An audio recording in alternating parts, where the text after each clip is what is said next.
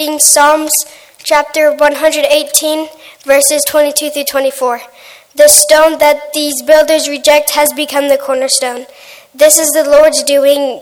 It is marvelous in our eyes. This is the day that the Lord has made. Let us rejoice and be glad in it.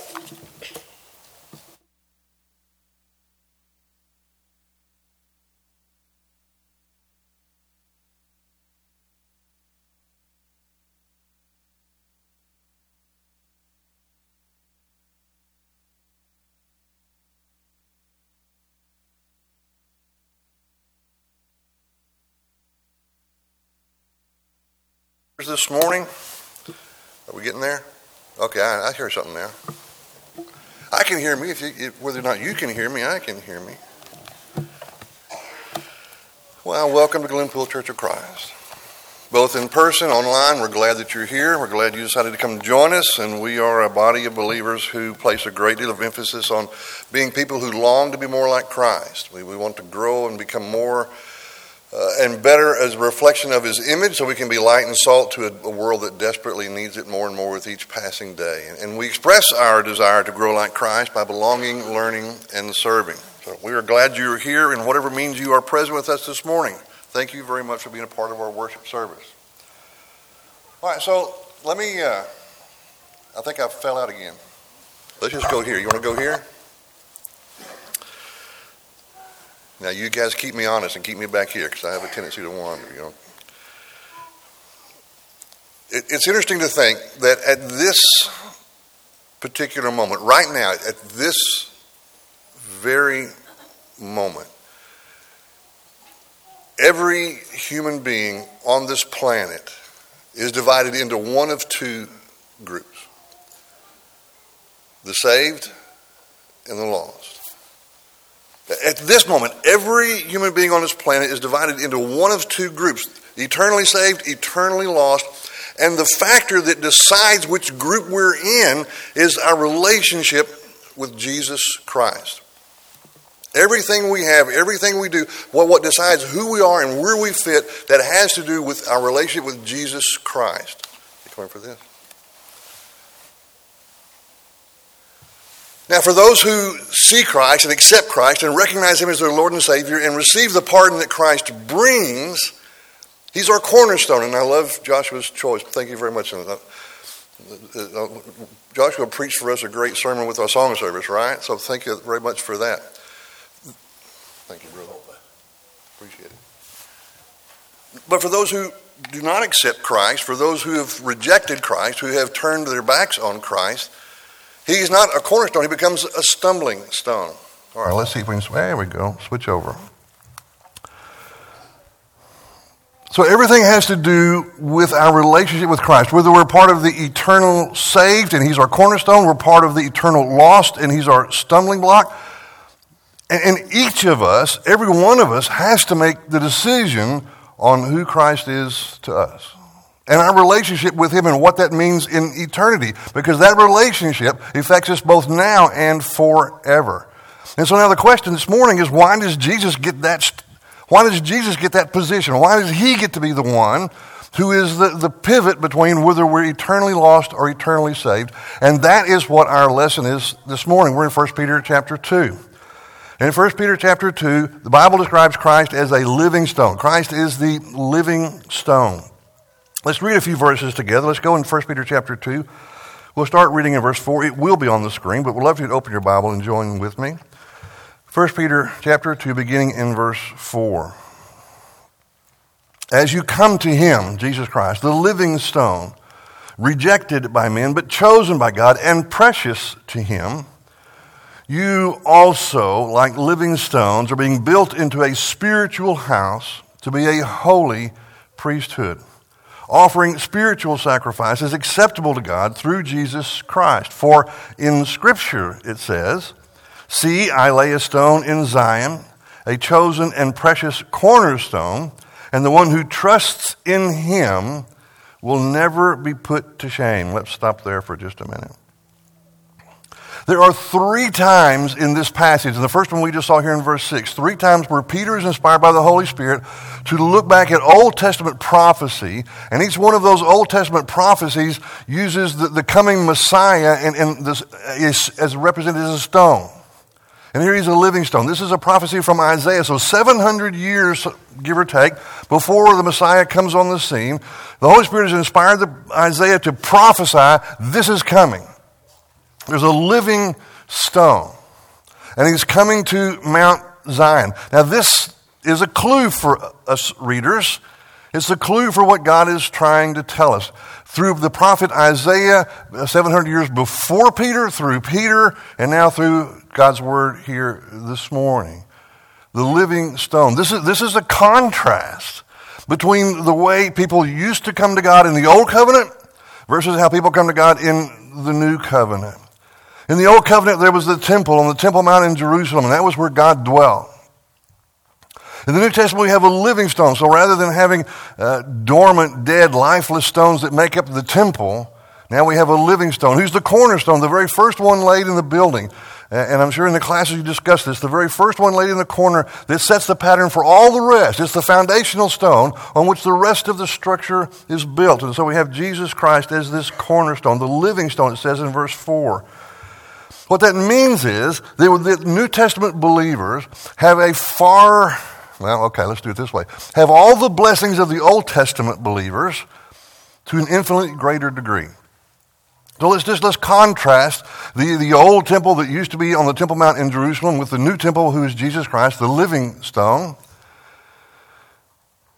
In the Old Testament temple, it was made out of, as we said, dormant, lifeless stones. And what's interesting is God the Father was present, but not necessarily accessible. That's not a criticism for God. But let me see if I can flesh that out a little bit. Present in the Holy of Holies, in the inner sanctum of the temple, but not necessarily accessible. The only ones who could come into the presence of God in the Holy of Holies were the priest, and then it was the high priest, and it was once a year. And so worshipers could come out in the court of the women, or the court of the Gentiles, the court of the women, even the court of the men that was next to the gate where the altars were given, or where the sacrifices were given. But only the priest could go into the Holy of Holies where God was present, and only do that once a year on the Day of Atonement. And so God was present in this temple made of lifeless stones, but he was not necessarily accessible. And now we have Christ as the living stone. And now he is the living stone. And it says that you and I are like living stones, verse 4. And so we are being built into a spiritual house. Now the world values Christ quite differently than what God, the Father, values his Son. The Scripture says in verse 4, I think it is, that the world has rejected the Messiah, the stone that comes, this living stone, but God the Father has chosen him, and he is precious to the Father. So here's this idea. This new generation of believers possesses all the blessings of the previous generation, but to an infinitely greater degree. And verse 5 says, those who come to Christ are like living stones. These living stones are continually being built into a spiritual house. So we have the physical house in Jerusalem on the Temple Mount with dormant, lifeless stones, and the spiritual house of which Christ is the cornerstone, and all the rest of them come off him, and he's the one who sets the plumb and the level, and it's a spiritual living house. Night and day difference. Night and day difference. Not only are believers the living stones of this new spiritual temple, but as spiritual living stones in this temple, now these new believers get to offer sacrifices, spiritual sacrifices, that Scripture says are pleasing to God. Now the reason these spiritual sacrifices are pleasing to God because they're made through Jesus Christ. That's what it says in verse 5. And Peter doesn't elaborate on what these spiritual sacrifices are. But in the Old Covenant, you would take your sacrifice, you would bring it to the priest would take it and cut the throat, or you would cut the throat. The sacrifice was used up and destroyed in the giving of it. Whether it was a goat or a bull or a ram, whatever it was, if it was an animal, it was killed and cut and burnt on the altar. If it was a drink offering or a grain offering, it'd be poured out on the ground. And so these sacrifices were used up in the giving of them to God. Now contrast that with the New Testament. When we give ourselves as living sacrifice, we don't have to go very far to find a sacrifice that we as living stones, as part of this spiritual temple, can offer in terms of spiritual sacrifice. Romans 12:1 and 2 says we're to offer our bodies as living sacrifices. This is our reasonable spiritual act of worship. Offer our bodies as living sacrifices. The beauty of the living sacrifice versus the dying sacrifice is that we get to live to offer that sacrifice over and over again. I can offer that sacrifice today. I can crawl up on the altar of self-sacrifice, of self-giving and self-service and of love to God and faithfulness to Christ. I can do that tomorrow as well. And the day after that. And the day after that, I continually offer myself as a living sacrifice. We can offer our bodies as living sacrifices. Romans 12:2. Hebrews chapter 13, verse 15 says we can offer praise as a sacrifice to God, an acceptable sacrifice to God. Lips that acknowledge Him, lips that praise Him. Another living sacrifice that we can give today and tomorrow and the next day and even beyond when Christ calls us home to be with Him in heaven. Hebrews 13:16. We can offer helping and sharing as living sacrifices acceptable to God. It says to do good and to share. And then Jesus in Matthew, you remember when He was asked the greatest commandment? Well, it's the first and the greatest is to love God with your whole being, right? Heart, mind, soul, and strength. And then He goes on, He gives a bonus answer. And the second is like it. Love your neighbor as yourself. These are sacrifices we can give to God, loving people. Our hearts, loving God and loving people. And they're pleasing to God because they're made through Christ. So here's the picture. Imagine this. We have this temple that used to exist. It's no longer there, built by lifeless stones on a lifeless Temple Mount, where God is in the Holy of Holies, and He's there, but He's not really accessible. And the priest offer the sacrifice. They're the connection between us and God. And we have that picture over here. Then we have the picture of the living spiritual temple with Christ as the living cornerstone. By the way, living to never die again. Resurrected and never experience death again. And then we as living stones are joined with that to become a spiritual temple that's alive and breathing and growing. And as we become more and more like Christ, and we join in and offer our praise of sacrifice to Him, acceptable to God, of worship, of song, of giving, of loving, of self-sacrifice. As we offer these sacrifices to Him, we grow stronger and stronger into this bolder house of worship, this spiritual temple, in which we reflect more and more the image of God and become more and more change agents in the world for God and for Christ. And Peter in verse 6 quotes Isaiah to make this point. He's quoting from Isaiah chapter 28, verse 16. The builder's laying the cornerstone, the very first stone in the construction of a new building, and it's the one that sets the pattern for all the ones to follow. And this new construction is taking place in Zion, where the old temple used to exist. And the message there is clear. When you have something that's infinitely better, you choose that over what became before it was now inferior. I was thinking about how do I visualize that in my head? Because I don't know about you, but if I can see it in my mind, I can grasp it. Imagine we have a lot of youngsters running around here, and they're running around here. But remember when they used to crawl? When we grow up and when we learn how to walk, it wouldn't make much sense for us to go back to crawling. Imagine if Joshua crawled up here to lead singing and I crawled up here to preach, and we crawled, the communion service crawled. We'd think, well, there's a lot better way to do that. That's an inferior way to do what we're doing. So when we learn to walk, that doesn't mean we never crawl, but the most efficient way, the best way to do what we do is to walk. The same thing's true when we have an old temple, and that's what you have, and that's what God gave, and that's what He intended, and it was perfect in His time and in its way. That's what you do. But when God brings something that's superior, you take the old, you set it aside, and you embrace the new, and you go with it. Christ is our living stone. And the living stone is either a cornerstone or a stumbling stone. Either a cornerstone or a tumbling stone. Let's go back to 1 Peter chapter 2. Let's begin reading in verse 7. 1 Peter chapter 2, verse 7. Now to you who believe, the stone is precious. But to those who do not believe, the stone the builders rejected has become a capstone, and a stone that causes men to stumble, and a rock that makes them fall. They stumble because they disobey the message, which is also what they were destined for. But you are a chosen people, a royal priesthood, a holy nation, a people belonging to God, that you may declare the praises of him who called you out of darkness into his wonderful light. Once you were not a people, but now you are the people of God. Once you had not received mercy, but now you have received mercy. Let's stop there for just a minute. So for unbelievers, Christ is a stumbling stone. This is what Isaiah prophesied about 700, give or take, years before Christ came. And what God's doing by inspiring Peter to remember this prophecy from Isaiah, he's reminding his readers, both the original readers and you and me today, this is not new. And Jesus told his disciples, I'm telling you this in advance, so when it happens, you won't be surprised. That's what God's doing right here. He told us in advance through the prophet Isaiah 700 years before the Messiah came, 2,000 years before we came, hey, it's going to happen.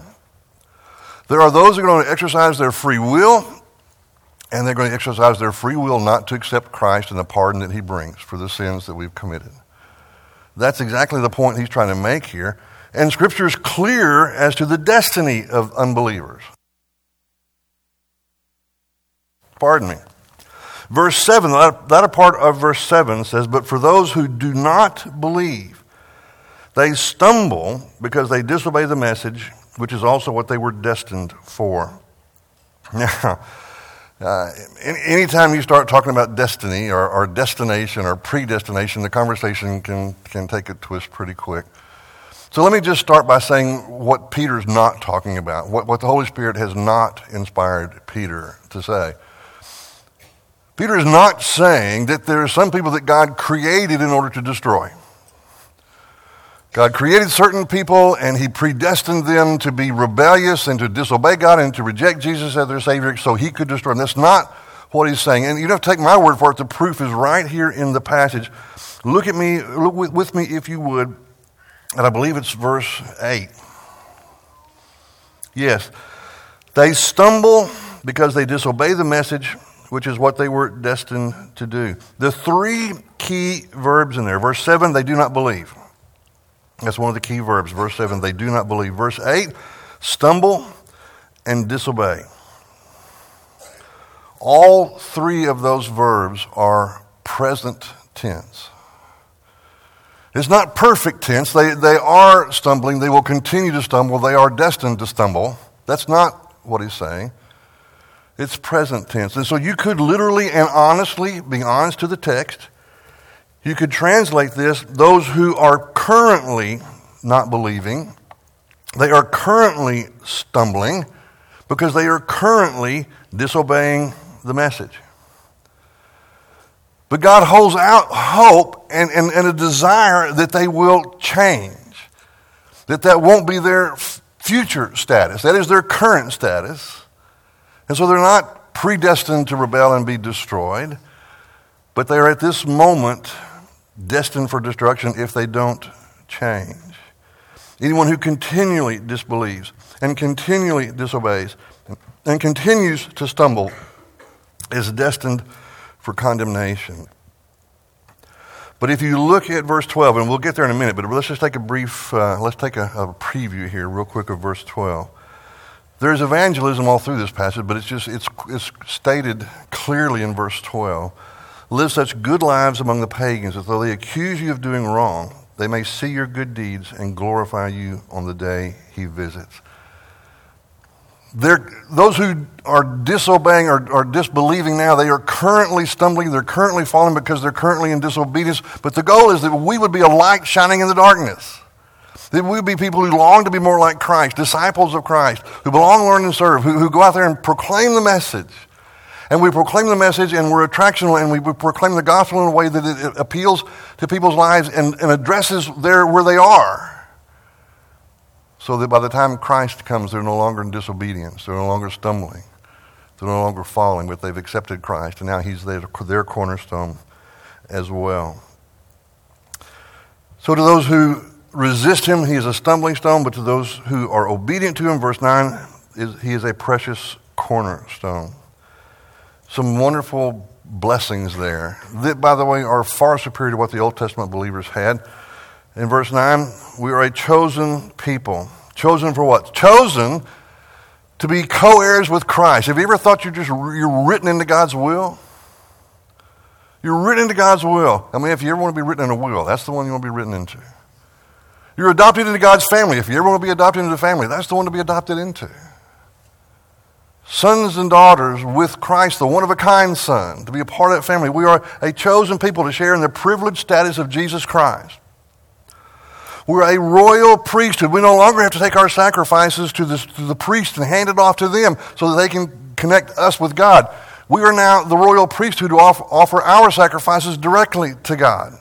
Wonderful, wonderful blessings. We're a holy nation. A nation not based on ethnicity or geography, but based on faith in Christ, and a people belonging to God. No longer slaves, no longer owned by slave masters, no longer owned by conquering nations, and all of these examples are exhibited in the Scripture.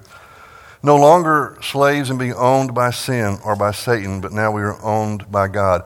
And the purpose of these great mercies is in verse 9, so that we can declare the praises of him who called us out of darkness into the light.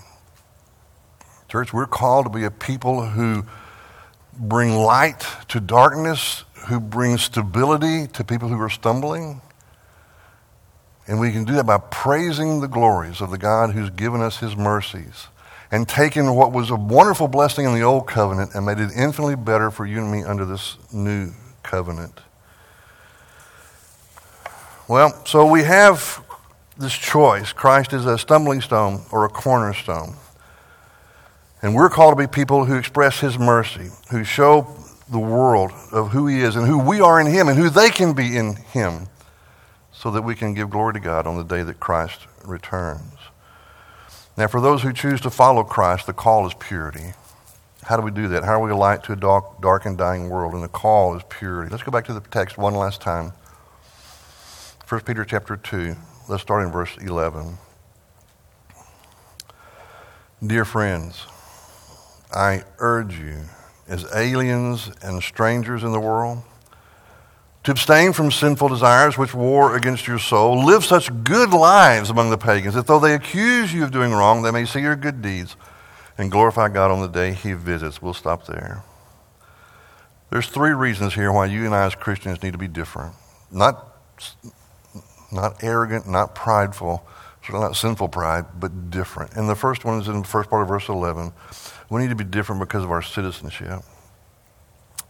Peter refers in verse 11, the first part of verse 11, to believers as aliens and strangers. The King James says pilgrims and strangers.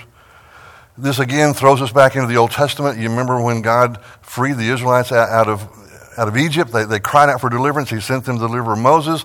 Moses came and set his people free, and they go out and they wandered in the wilderness for 40 years. They were wilderness wanderers. They were aliens and strangers in the wilderness until God brought them home to their promised land. That's the word picture that's being drawn for you and me as believers. That's what Peter's referring to in verse 9. We are aliens and strangers. This world is not our home. That's another song we sing sometimes, right? This world is not my home. I'm just a passing through. We tend sometimes to build really comfortable nests so that we kind of think this world is our home, but we are aliens and strangers. This is not what we were made for. This is our journey. This is our destiny. And just as the Israelites wandered in the wilderness for 40 years to prepare them for the promised land, God's preparing us in our wilderness wandering, which is our life here, for the promised land we have, which is a home in heaven. The time between accepting Christ and the physical death is our wilderness wandering. And as citizens of heaven, we have to be different. Another reason we need to be different is still in verse 11, because of an ongoing war. The latter part of verse 11 speaks of a war pitting fleshly lusts against our very souls. We're in a war. We've talked about this before in this very passage. We're not innocent civilians in a war between God and Satan. We are frontline soldiers who are called in Ephesians to put on the full army of God and go out and stand our ground. And we're called to do that because there's a war going on, and Satan would like nothing more than to steal our souls from God the Father, because he knows that's what would hurt him the most. And if we read that passage, it's easy for us to think, well, okay, this has to do with sexual sin, and it certainly does.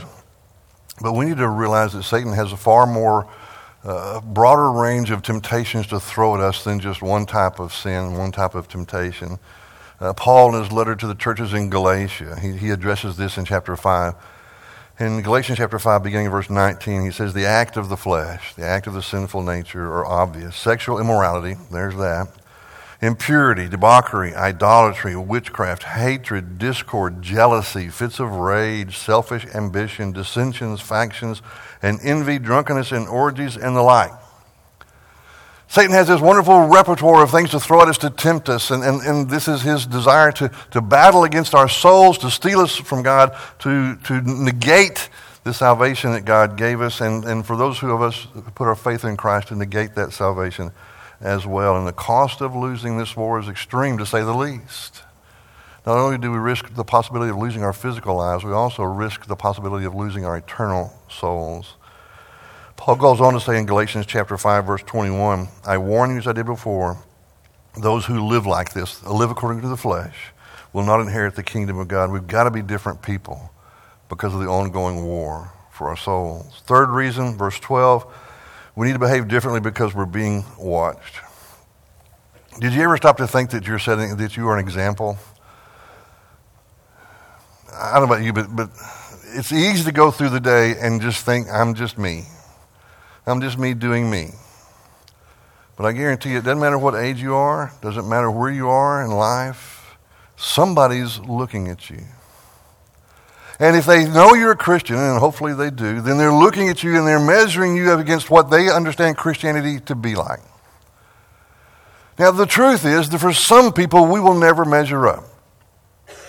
But for those who understand what Christianity is and what God's called us to be, they're looking to see if we're striving to be disciples who long to be more like Christ. Not are we perfect, but are we the real deal? Are we struggling? Are we trying? Are we working to become more like Him? Back in the old days, in the times of biblical times, believers were called pagans. And they were called pagans because they didn't have idols. That seems a little moronic, doesn't it? I mean, but that was the mindset of the world at that time. We're moving that direction now, where if all you care to do is to please God and worship Him and glorify Him, then you're a little weird. But it's the kind of weird God calls us to be, the kind of strange God calls us to be, so that when somebody else runs out of other false hopes to rely on, I can trust in my own abilities. I can trust in my own skills. I can trust my own intelligence. I can trust in Buddha. I can trust in Allah. I can trust in science. I can trust in the fact that I don't trust anything. I'm agnostic. I'm atheist. When they run out of things to trust in, and we're still trusting, and we're still loving, and we're still serving, and we're still light, then they find an answer. We're called to be those people. Obviously, different lives. To win over some. That's, if you're like me, that's an inspiring challenge. It's also very daunting to live lives that recommend Christianity. As living stones built around the cornerstone, let us rejoice and be glad. Colton read it for us, Psalm 118, beginning verse 22. The stone the builders rejected has become the cornerstone, the capstone. The Lord has done this, and it is marvelous in our eyes. He goes on to say, this is the day the Lord has made. Let us rejoice and be glad in it. Church, every living soul that exists on the earth at this particular moment is in one of two camps. Eternally lost or eternally saved. And the deciding factor has everything to do with their relationship with Jesus Christ. For those of us who are in that camp of eternally saved, we're called to live lives that profess that faith and live lives that profess that confident expectation of a home in heaven, offering ourselves as spiritual sacrifices before God, being part of that living temple to proclaim the good news of God who's far more accessible today than He was in the Old Testament. not only accessible but intimate. And our job is also to hold a light out for those that need to see it. If you're here this morning and you have not given your life to Christ, if you've not taken him as your Lord and your Savior, not only the one whose blood washes you free from sin, but who's the Lord and Master of your life, if you can make that profession of faith, we'd love to celebrate with the angels today as you become a saved soul with eternal destiny in heaven. If you walked away from God and you're ready to come back, we'd love to walk with you on that journey. If you just want to see what the Bible has to say about God's plan for your life, we'd love to be part of that as well. So any way we can serve you. If you're at home, call, text, reach out. If you're here, come forward. Let's stand. Let's sing.